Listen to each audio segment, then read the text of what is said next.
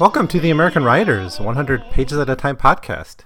In this episode, we'll be completing our look at Thomas Jefferson's Notes on the State of Virginia, originally written in 1781, published in 1785, and then going through several editions after that. And as far as I know, it's never really been out of print. It's always been available now, of course, in multiple editions for students and scholars, just interested readers. It's the only book Thomas Jefferson published during his lifetime. He published, reports and documents and things like that. But this is his first book length, the only book length thing he published during his lifetime. In the previous episode, we looked at the first 6 queries. Now, the Notes on the State of Virginia is a response to. His name was Francois Marbois, secretary to the French legation in Virginia. So he sent like a list of 23 questions, and then the Notes on the State of Virginia essentially are Jefferson's responses to that based on scholarship he had available to him. And it's also got a lot of his interesting commentaries on various aspects of Virginia's racial history and its political history. So I think most of the interest we have in Notes of the State of Virginia come from what it says about 18th century American views of science, or in particular Jefferson's views about science and the natural world and ecological change and all those things. It's very much a useful document in kind of environmental history. Many of us come to this out of an interest in to find out what Jefferson has to say about race, and of course Jefferson had a very complex view on slavery and race that reached down to the personal level in his case. If we want to know anything about Jefferson's sex life after the death of his wife, we know it involves Sally Hemings, one of his slaves, by whom he fathered several children. So his views on race are really hard to disconnect from that, but it's not something he talked about publicly. So if you just look at Jefferson as a public figure, he doesn't talk about this, but he does talk about race. So that's a window into that relationship. Maybe it's a very cloudy one, but it's the best we have from his own point of view. A lot of scholarship about Jefferson talks about like the hidden Jefferson or the private Jefferson or, the private life of Jefferson. And we try to get at that, but there's always going to be this block because so much of his private life was tied up into this intimate relationship with one of his slaves.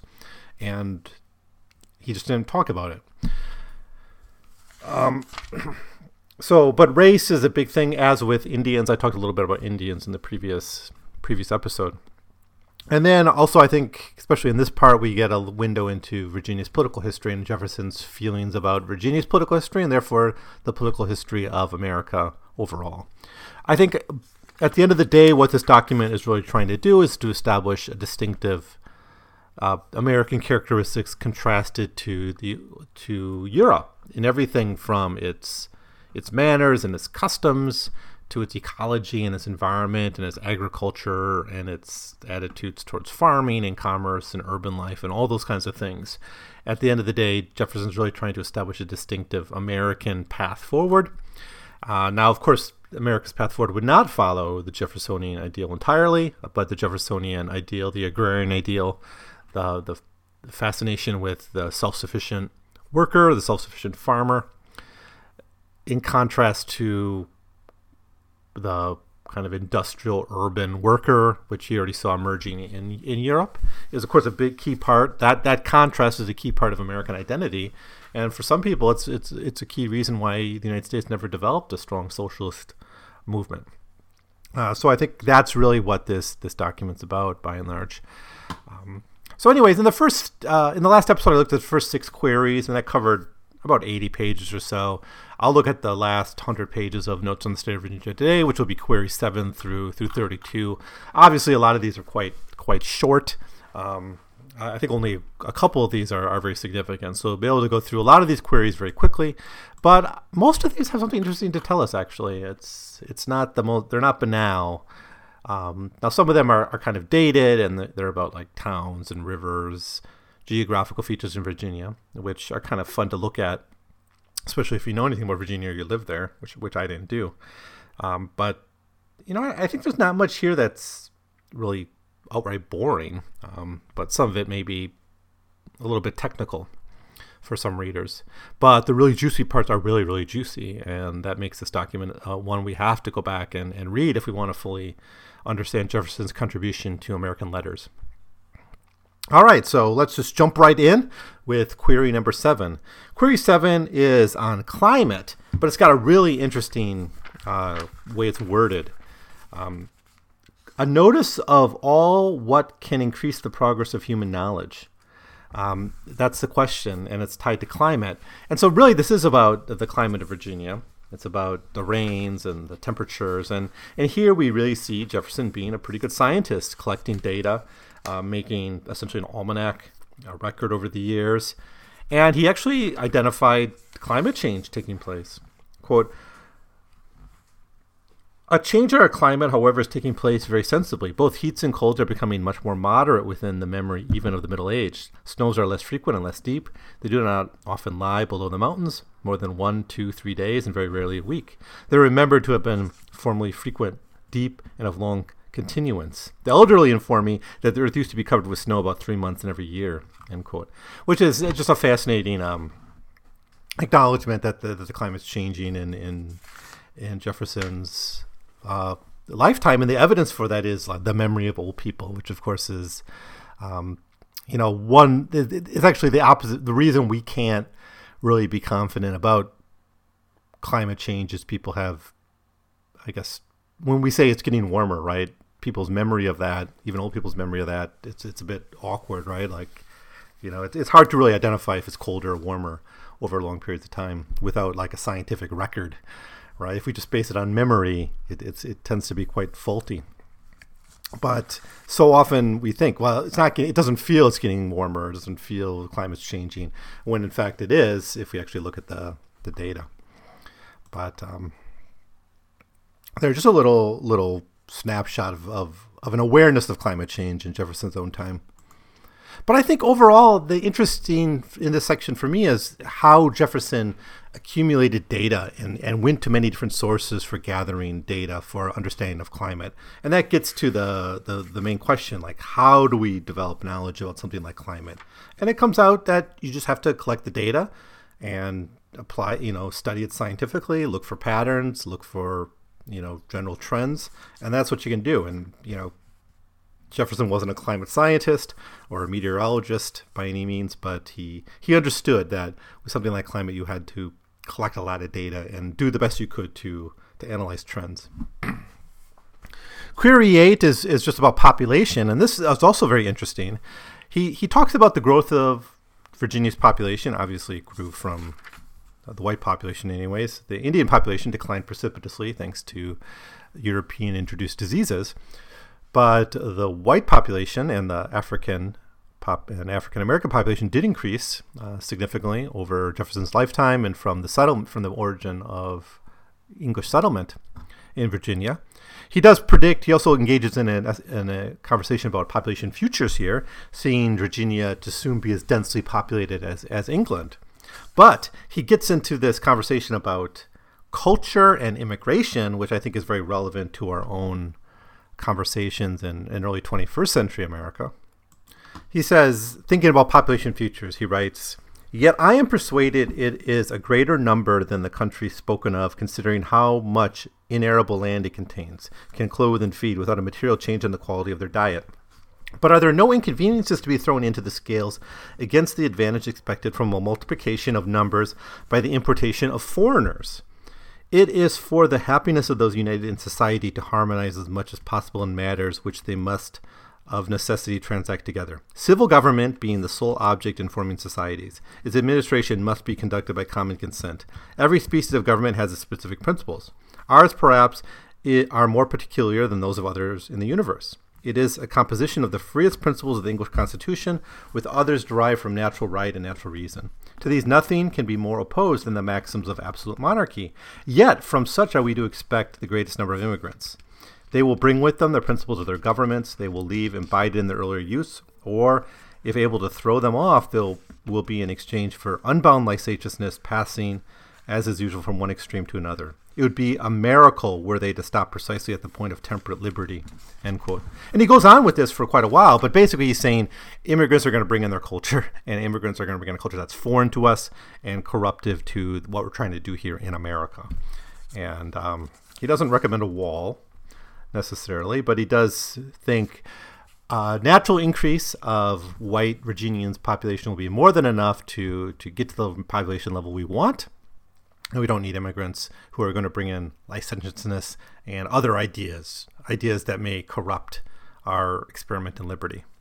Not one of the most open-minded and benevolent statements by Thomas Jefferson, who, of course, his movement in 1800 was inspired in large part by like Irish Republicans and other people who wanted a revolution in England, in Britain, during the era of the French Revolution. They didn't get it, and many of them migrated to America, where they got involved in various labor movements and the Jeffersonian movement and on and on. Eventually, the same kind of thing will happen with the formation of the Republican Party. So I think he certainly underestimates how much these immigrants could be committed to a project of liberty and representative government. I mean, in many cases, that's why they left Europe, was to get away from absolute monarchy, not to bring it to America. 9 is about militia. Now, we need to remember that this was written in 1781 when the war was still going on, and these records of the militia and its cost were at a time when all the eligible males were in the militia. So it's just something to keep in mind when we look at this. But, Jefferson seemed to believe here in the necessity of an armed militia and the necessity of all citizens participating in regular service through the militia. Query 10 is about the Virginia Marine, which seems to have consisted of only one boat. As with the questions about towns, Jefferson just sort of says, well, we don't really have that. It's the same with the Marine here. It's just a brief mention of the Navy as such as Virginia had. Query 11 gets specifically to the question of Indians. He talks about Indians in Query 6, which is about flora and the fauna and the mineral wealth of Virginia. And then he jumps into a conversation about Indians. And I dealt with that in the last episode. This is a more extended conversation of the Indian tribes, historical and current in Virginia. So he has a historical. One thing I pointed out last time is he does seem to acknowledge the historicity of Native Americans, unlike some Enlightenment thinkers, especially from Europe, who tended to just say, oh, they're all the noble savage or something, and they're kind of like trapped in some kind of savage past. Jefferson had to have been aware of their historicity living in America. And evidence of that is the fact that, tribes that were strong and powerful when English men first came to Virginia were gone by the time he's alive. He does take on two interesting questions here, which are probably worthy of closer examination. One is the question of Indian architecture. The way he says it here is Indian monuments. And he says, I don't see any Indian monuments, and I'm not going to give you credit for, quote, arrow points, stone hatchets, stone pipes, and half-shapen images, end quote. He's looking for large-scale relics and architecture and like buildings and walls and that kind of stuff that can point to a civilization. And he doesn't see it. He talks about different things you might look for. Sepulchers, burial grounds, things like that. Now, obviously, Native Americans created all sorts of outstanding architecture throughout the Americas, but Jefferson is really only interested in Virginia, and he just doesn't see much that impresses him. The closest he gets is a little bit of a conversation about various burial grounds that he's observed and been able to document. So there's something there, but large-scale monumental architecture seems to be missing. The second question of interest would be about the origin of the Americans and when. And he seems to mostly get it right. He traces, really looking at physical features, he traces the origin of Indians to Asia. And then he asks the question about connections between languages. Did languages also come over and then culture perhaps carried with it with the language? But he does he's a bit saddened by the fact that there isn't really libraries and a written record for many of the North American Indians that would allow people, he probably wouldn't have done it, but allow people to actually study and investigate the literary heritage and the intellectual heritage of the Indians. As I talked about last time, he doesn't his racism towards Indians is very different than his racism towards black people, where he does see Indians as having like intellectual prowess and capacity. They're just in this kind of noble savage state, which is not how he sees black people, as we'll see later on. Now, query 12 is about towns, and once again, Jefferson is making a case for Virginia as being a state of villages and farms, not being of cities. So he just sort of ignores entirely the fact that they're saying there aren't any really cities here. Quote, "There are other places at which, like some of the foregoing, the laws have said there shall be towns, but nature has said there shall not, and they remain unworthy of enumeration. Norfolk will probably be the emporium of all the trade of the Chesapeake Bay and its waters, and a canal of 8 or 10 miles will bring to it all that the Albemarle sounds in its waters. Secondary to this place are towns at the head of the tidewaters, to wit, Petersburg on Appomattox, Richmond on James River, Newcastle on York River. From the distribution will be to subordinate situations to the county." Essentially, what Jefferson's saying here is Virginia doesn't need cities, we don't have cities, and we don't want them. So then we get to query 13, which I think is the longest, or maybe just second to query 6 in the notes on the state of Virginia. And this is on the Constitution of the state. And this does explore the political history of Virginia. So it's one you're going to want to study if you want to get a window into how Jefferson saw the political history of his own state.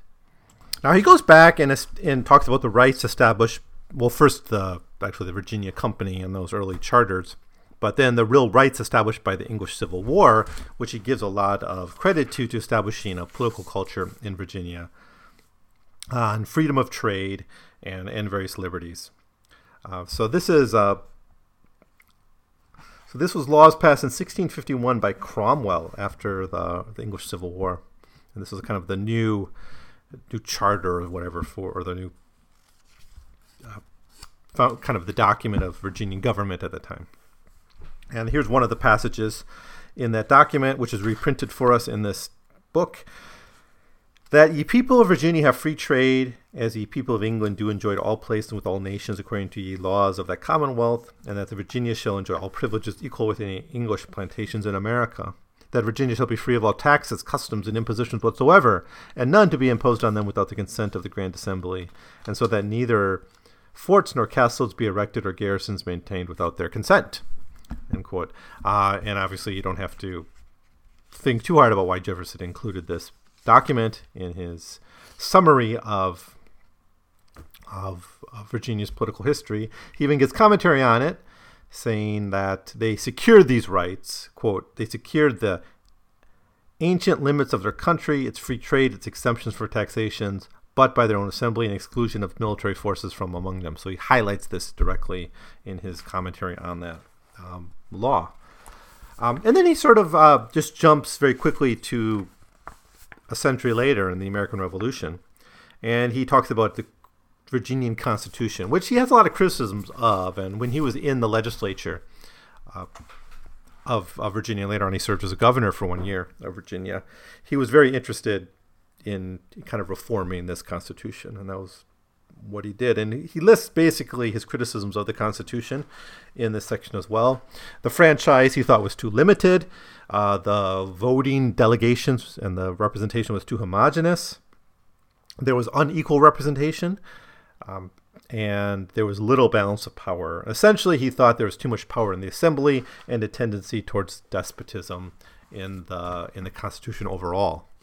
And the chapter actually ends with a warning to the readers that the situation in Virginia is perilous and there needs to be a reform of the Constitution to defend certain rights. So he seems to be quite skeptical of the Virginia Constitution, and I'll come back to this question when we look at some of his letters, and we'll keep it in mind as we go through the other documents in this massive collection of Jefferson's writing. Query 14 is on justice and law, and this is another one that's really, really interesting. And probably, if you stop after query 14, you wouldn't, I think, miss out on too much. But query 14 might be the most important, especially if you're interested in what he has to say on race. There's another passage that you need to kind of touch at, but this has really the core of his conversation about race. And he talks about the various aspects of the legal system in Virginia, how it reformed itself from the aristocratic constitution that they inherited from the British. There's discussions of poor laws and laws about debtors and bankruptcy.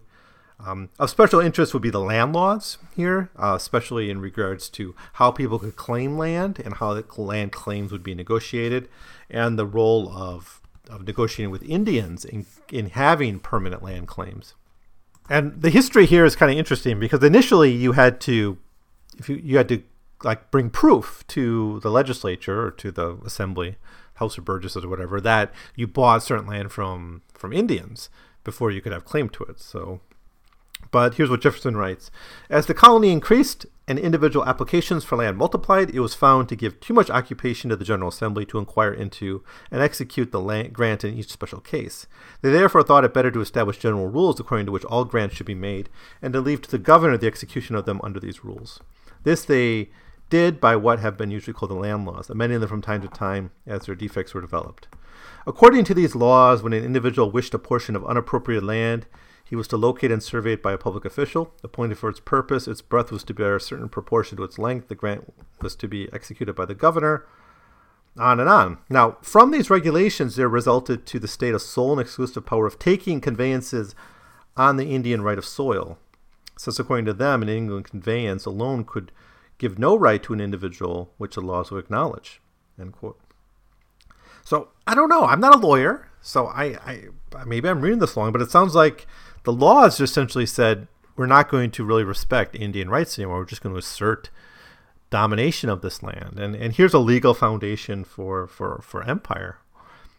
At least that's how I read it. But Jefferson's quite honest about it, saying even the state thereafter made general purchases of the Indians from time to time, and the governor parceled them out by special grants, conformed to the rules before described.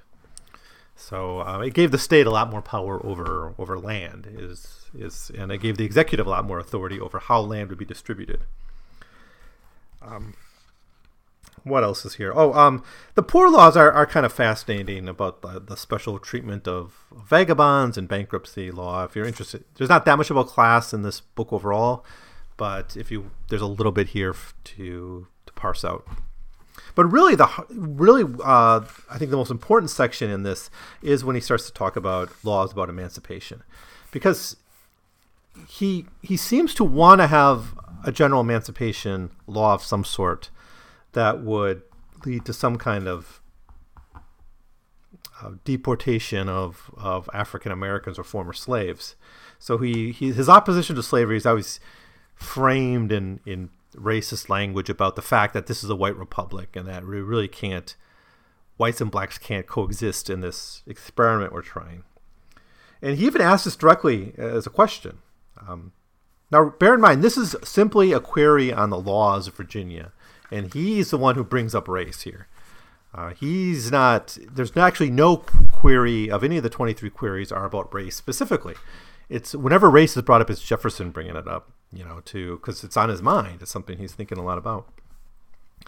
And he asked the question, why not retain and incorporate the blacks into the state and thus save the expenses supplying by importation of white settlers the vacancies they will leave? Deep-rooted prejudices entertained by the whites, 10,000 recollections by the blacks of the injuries they have sustained, new provocations, the real distinction which nature has made, and many other circumstances will divide us into parties and produce convulsions which will probably never end, but in the extermination of one or the other race. To these objections, which are political, may be offered others, which are physical and moral.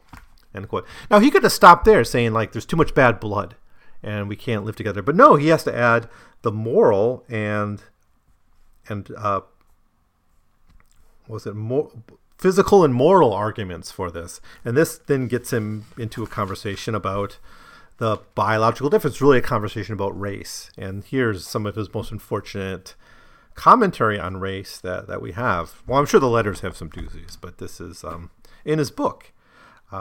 This is the famous passage where he goes so far as to say, even the great poet, American poet Phil Wheatley, who was a slave, but a great New England poet, Jefferson can't even bring himself to acknowledge that she's a poet, saying, religion indeed has produced a Phil Wheatley, but it could not produce a poet. The compositions published under her name are below the dignity of criticism, end quote, which is a horrifying thing to read. He simply can't acknowledge the intellectual quality of black people. He goes so far as to bring up the Roman slavery to try to argue that it's not the condition of slavery which inhibits intellectual achievement, but race, saying if Romans could produce great slave, writers and thinkers, why can't black people in America? Completely ignoring the deep differences in the social conditions of the examples he's picking from Roman history with the conditions of most slaves in North America. And the strange thing is, he even gives examples from Roman history of slaves being freed, social mobility among slaves, things that weren't possible for most African American slaves. So a really tough passage to get through and to stomach. He takes the nature versus nurture debate and says it's all nature.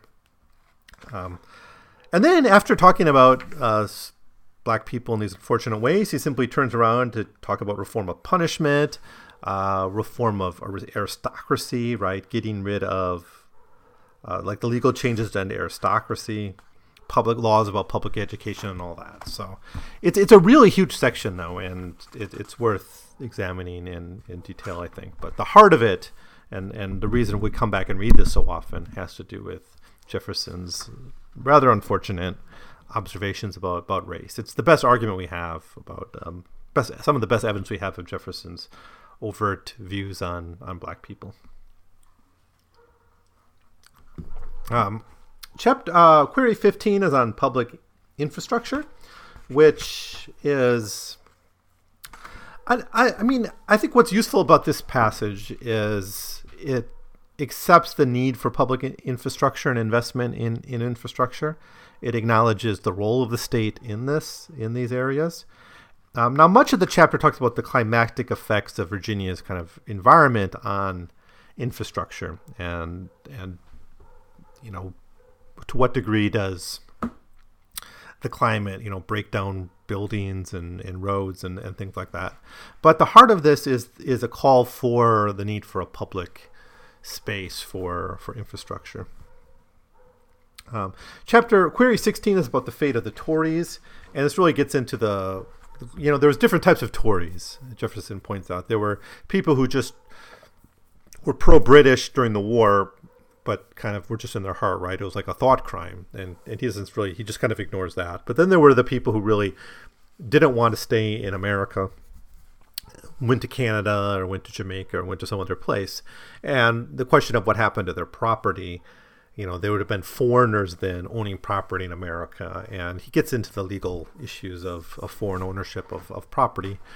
And basically, these Tories were people who surrendered their citizenship, seems to be the way it is. But he does differentiate people who are like Tory in their heart from people who were actively pro-British after the war.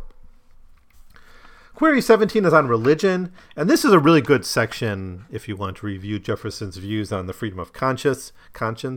He talks about the path of Virginia from kind of having a state religion to developing freedom of conscience. Of course, Jefferson was very, very proud of his role in establishing the Virginia Statute on Religious Freedom, which I think we'll look at in the next episode in more detail.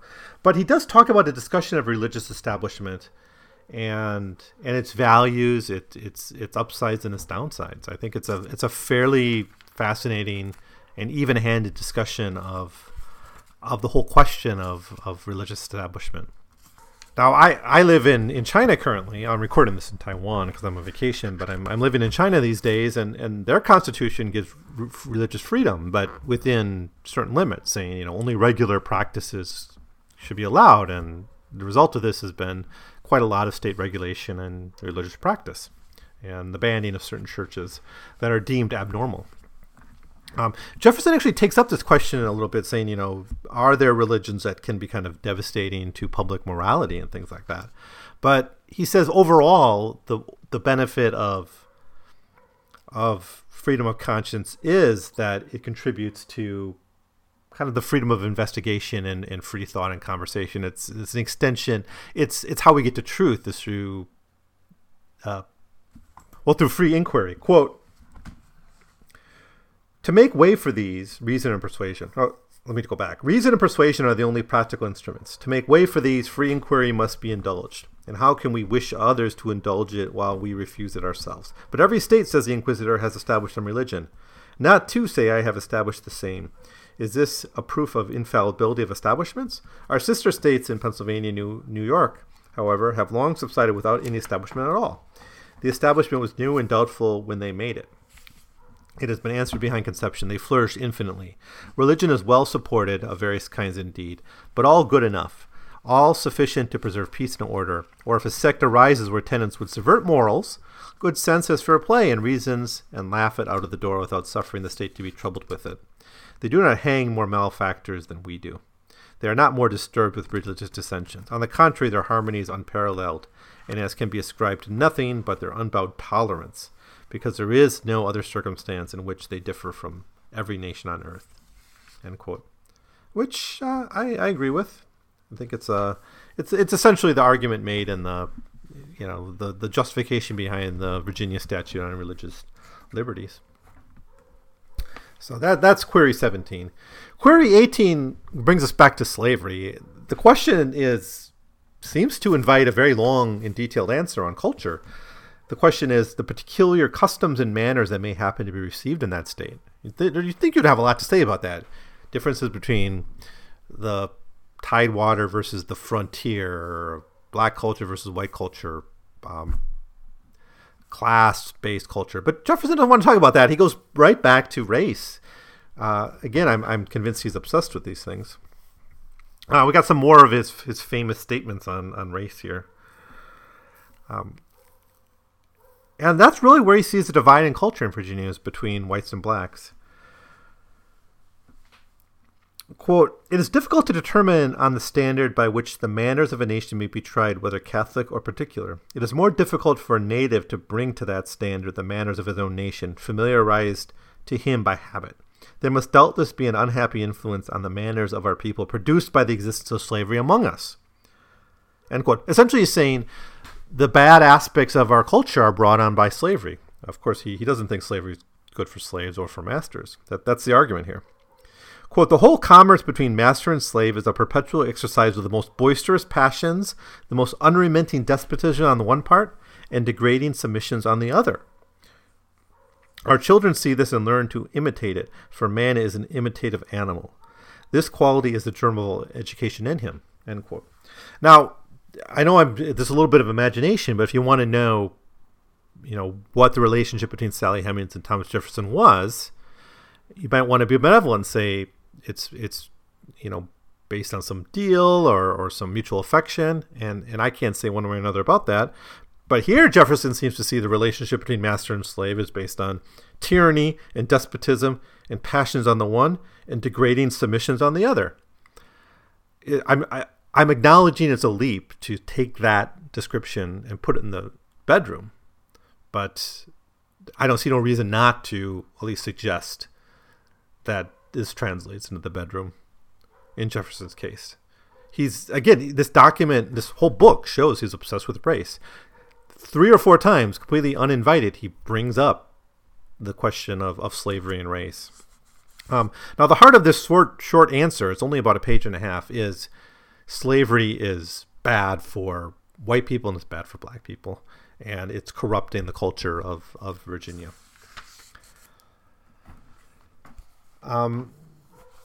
Query 19 is on manufacturing, commerce, trade, and basically we see him idealizing the farmer, essentially saying Virginia doesn't need no stinking trade, doesn't need no industry. Quote, while we have land to labor on, let us never wish to see our citizens occupied at a workbench or twirling a distaff. Carpenters, masons, smiths are wanting in husbandry, but for the general operations of manufacturers, let the workshops remain in Europe. And we all know this. This is Jefferson's agrarian ideal. But the corruption of the marketplace is his major concern.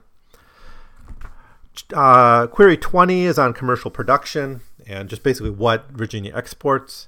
And interestingly, for him idealizing the countryside, he comes back here and actually talks about the bad influence of tobacco economically and on morals. And he doesn't think tobacco is a crop that Virginia should be particularly proud of, despite it being one of their biggest exports. And he gives examples of just the cash focus. I think it's partially the cash focus emphasis of tobacco plantations. Him saying they're not really self-sufficient. They don't really grow food, and farmers on tobacco plantations are malnourished and things like that. But it's not his ideal. His ideal is not cash cropping. His ideal is I suppose, a self-sufficient family farm.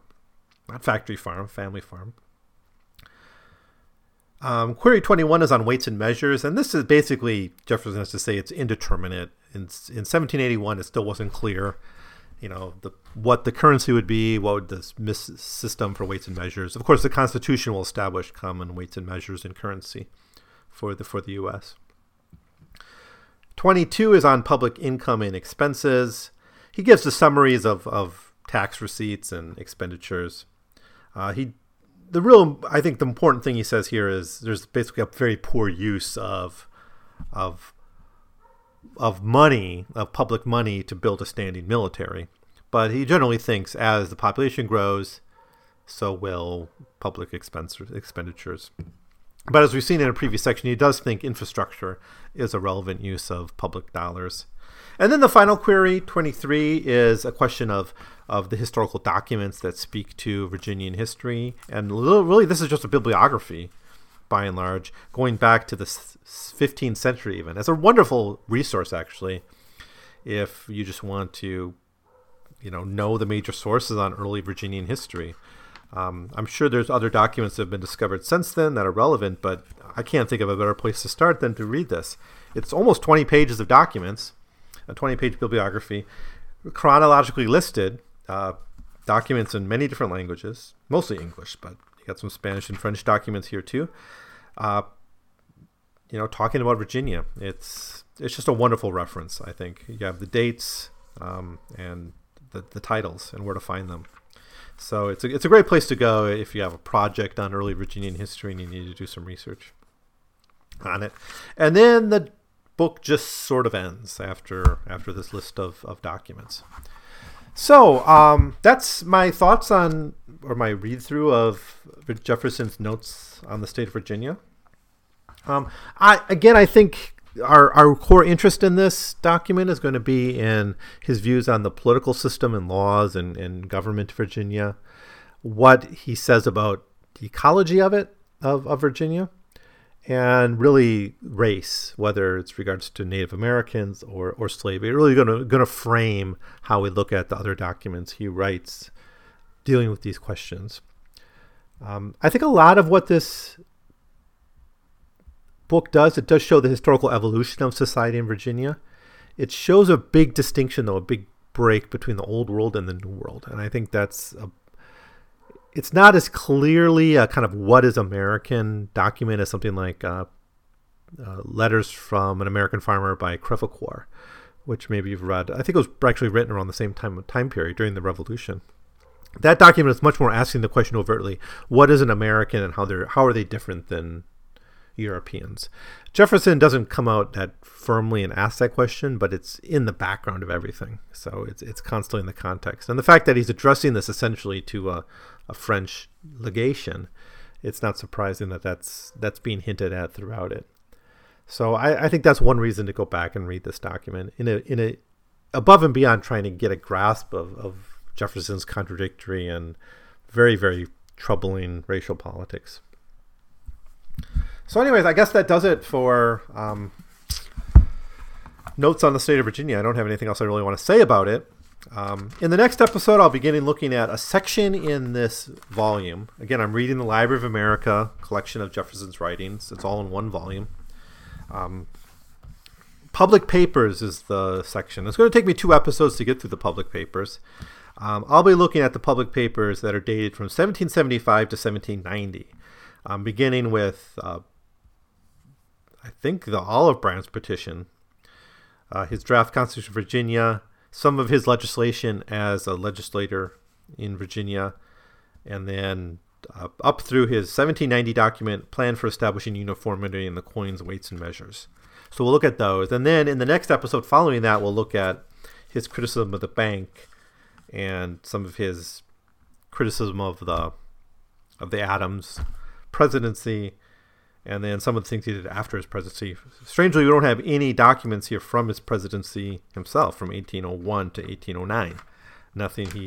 No public papers from that period, but a bunch of stuff from before his presidency and a few things from after, including his reports on the University of Virginia. So I look forward to reading these. I haven't jumped into them yet, but I look forward to reading them and giving you my thoughts on them. So now, if you've read Notes on the State of Virginia and you have your own thoughts about what Jefferson wrote there, please leave your comments below. I'd love to hear from you. You can send me an email at 100pagescast@gmail.com as well. But if that's all, I will leave you for now, and I'll see you next time, where I'll start to look at some of Jefferson's public official papers.